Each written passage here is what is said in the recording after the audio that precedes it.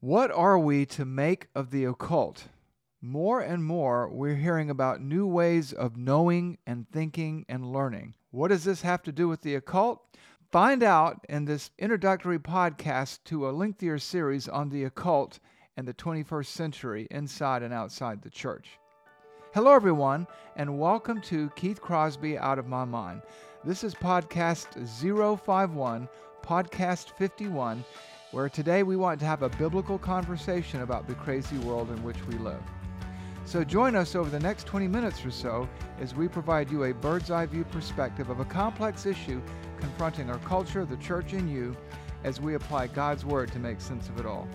At the end of the podcast, we'll point you to additional resources for further study just in case you'd like to dig a little bit deeper. In the meantime, let's get started. All right, Keith. So we are kicking off a new podcast series on the occult. It's really interesting that we're going to do that because it's really not something that I hear people talk much about these days.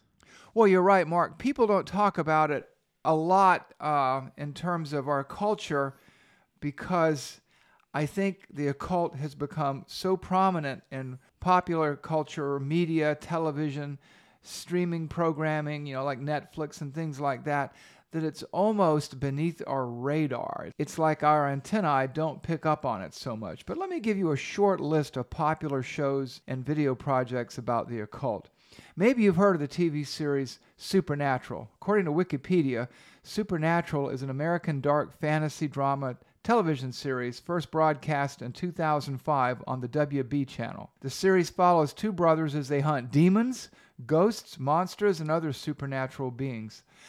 Its first show, the pilot, had almost 6 million viewers, and in the end, the series ran from 2005 to 2020 with 327 episodes aired. Now that's quite a run. Have you ever seen it? I haven't myself. I've watched bits and pieces. People have sent me things on YouTube, and I've watched extended clips.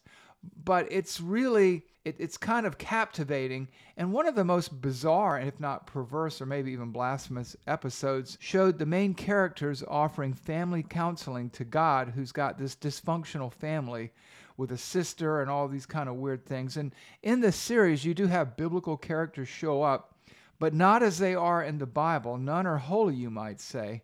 And the seductive thing about this series is it's extremely well written, it's well acted, and that makes it all the more dangerous. So dangerous. What do you mean when you say it's more dangerous? It's just a TV show, right? Well, it is, and it isn't. It's a vehicle for a worldview that blurs distinctions between good and evil. And the series creates sort of a falsish, faddist view of God and the Bible, and in some way has a very subtle effect in terms of sort of the proverbial frog in the kettle scenario we've talked about before, where you put the frog in a kettle and slowly turn up the heat, and before he realizes it, he's cooked. The characters in the series are likable, they're courageous, funny at times, and the viewers might tell themselves it's just harmless entertainment. But what it's doing, I think, is grooming them. It's sort of having a reverse effect because of the values that it portrays. And it's just the opposite of do not be conformed to this world, but be transformed by the renewing of your mind. Instead, it's do not be conformed to the Word of God, but be transformed by what we have to sell you. Okay, so I guess I can see that with this show, Supernatural. And for me, I typically avoid most of those shows. I don't watch a ton of TV. But it seems like these shows are kind of more like one-offs. Like one will become a fad for a while and then it dies out. Mark, I would have said the same thing. There was a time when I would have said yes to that statement, but now what I see here is a trend, and let me give you some examples. Around the same time, there was a series called Stranger Things, which Wikipedia describes as an American science fiction horror drama television series streaming on Netflix. The series, like the other series, began in 2016, and it focuses on the investigation of the disappearance of a young boy amid supernatural events occurring in this particular town, and the appearance of a girl with psychokinetic abilities. She could move objects and things by thought. And this series developed some of these ideas over 3 seasons, and Stranger Things attracted a record viewership on Netflix. And it had a broad and very active international fan base, and the series received unparalleled critical acclaim for its characterization, pacing, atmosphere, acting, soundtrack, directing, and writing. According to Wikipedia, the series received multiple awards and nominations, including 39 Primetime Emmy Awards and nominations with 6 wins, 4 Golden Globe nominations, a British Academy Television Award nomination, 2 Directors Guild nominations, 3 Writers Guild nominations, and 3 Grammy Award nominations. And in September 2019, the series was renewed for another season. And then, of course, there's the TV series The Preacher. Well, The Preacher, that one doesn't sound as harmful, maybe even helpful. Well, that title is misleading. The Preacher is an American supernatural adventure television series based on a comic book series of the same name, and it features a preacher, Jesse Custer, who is a hard-drinking, chain-smoking preacher who, after a crisis of faith, sort of becomes possessed by this supernatural power, and it's him seeking God, trying to track down God alongside his trigger-happy ex-girlfriend and a vampire friend named Cassidy. And the series ran from 2015 to 2019.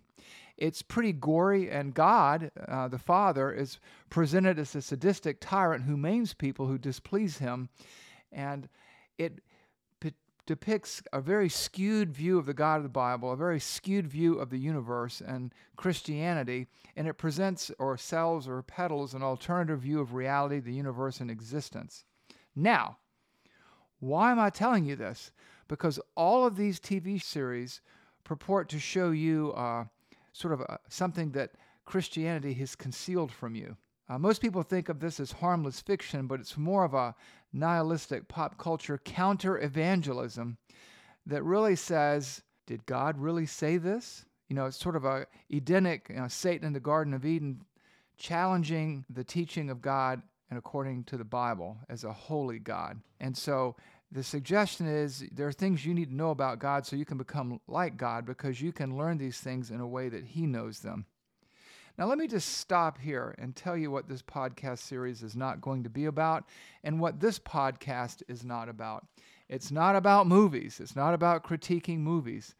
Don't misunderstand me. This isn't about movies, but worldview and how the media sort of habituates us or normalizes the occult for our society. It's like a gateway drug to the occult. And that's the occult in all of its forms, from the very harmless sounding things like Ouija boards or horoscopes or enneagrams, or teaching children to chant chants from indigenous religious cultures and school and things like that. This is about habituating as normal things which should not be normal, as if there's some higher knowledge to be gained apart from God, separate from God, independent of God. And let me just stop right here and plug somebody else's podcast who I don't know this person, but I've listened to their podcast a number of times. Let me recommend to our listeners a recent Alisa Childers podcast. You can see it on iTunes. It's about the occult. I'll put a link to it on the resource page. I have a clip from this podcast that kind of picks up on the mindset we're talking about here. Why don't you play that clip, Mark?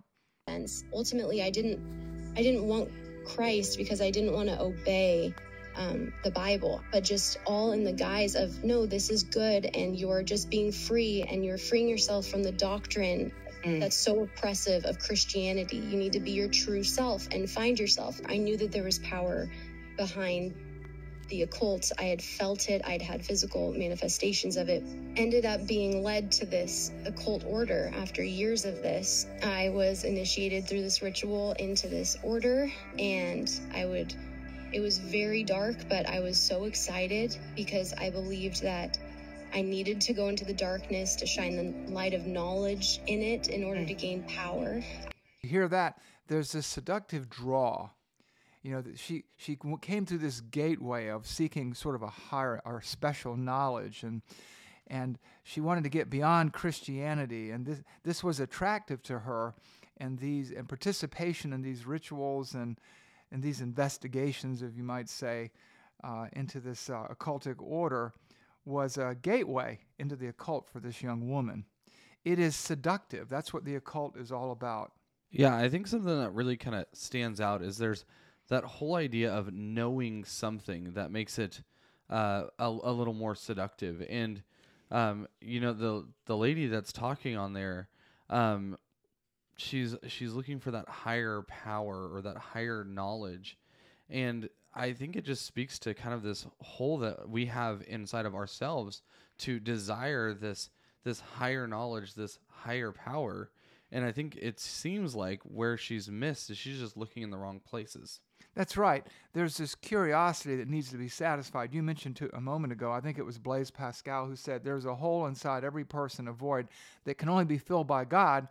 And we spend all of our time as the human race, apart from Christ, filling it with the wrong kinds of things, with this desire, this need that has to be satisfied, and so they seek it in the occult. I mean, after all, look at the times we live in right now, with all the COVID-19 and all the uncertainty worldwide.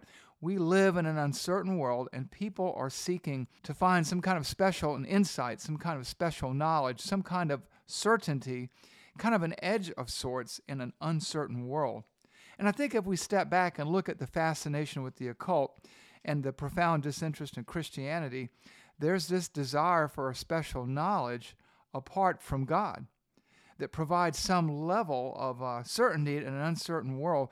A desire for power, I believe, is part of it, a desire for an advantage of some kind. And it's a very human desire, and not a good one, but for some kind of special knowledge, some kind of understanding a mystery.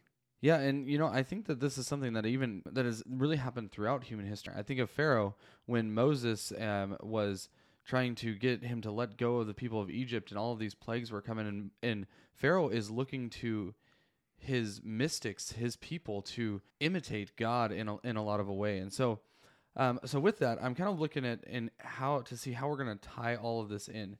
So what do you mean when you talk about this special knowledge or these mysteries, the hidden knowledge, and the stuff like that that's thrown around a lot?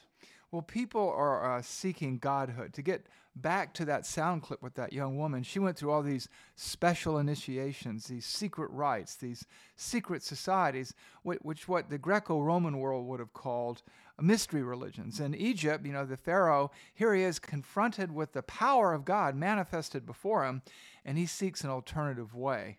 I got a text from a friend of mine recently. He texted a group of us who are on a group text thread, and he was talking about the connection between idolatry and pride. And another guy weighed in and paraphrased a quote from John Calvin about the human heart being an idol factory. And humans were made to worship. And like that lady on the clip, and we'll play that again in just a moment, they don't want to worship Christ, but they want to worship a God of their own making, or they want to become God. Listen to what she says again. Listen closely here. We'll play that again. And ultimately, I didn't want Christ because I didn't want to obey the Bible, but just all in the guise of, no, this is good, and you're just being free, and you're freeing yourself from the doctrine that's so oppressive of Christianity. You need to be your true self and find yourself. I knew that there was power behind the occult. I had felt it. I'd had physical manifestations of it. Ended up being led to this occult order. After years of this, I was initiated through this ritual into this order, and it was very dark, but I was so excited because I believed that I needed to go into the darkness to shine the light of knowledge in it in order to gain power. It's about power. While there's some form of spiritual yearning here, there's also a sense of pride and rebellion, worshiping one's own desire for something, namely godhood, rather than Christ. And at its core, if you think about it, it's satanic.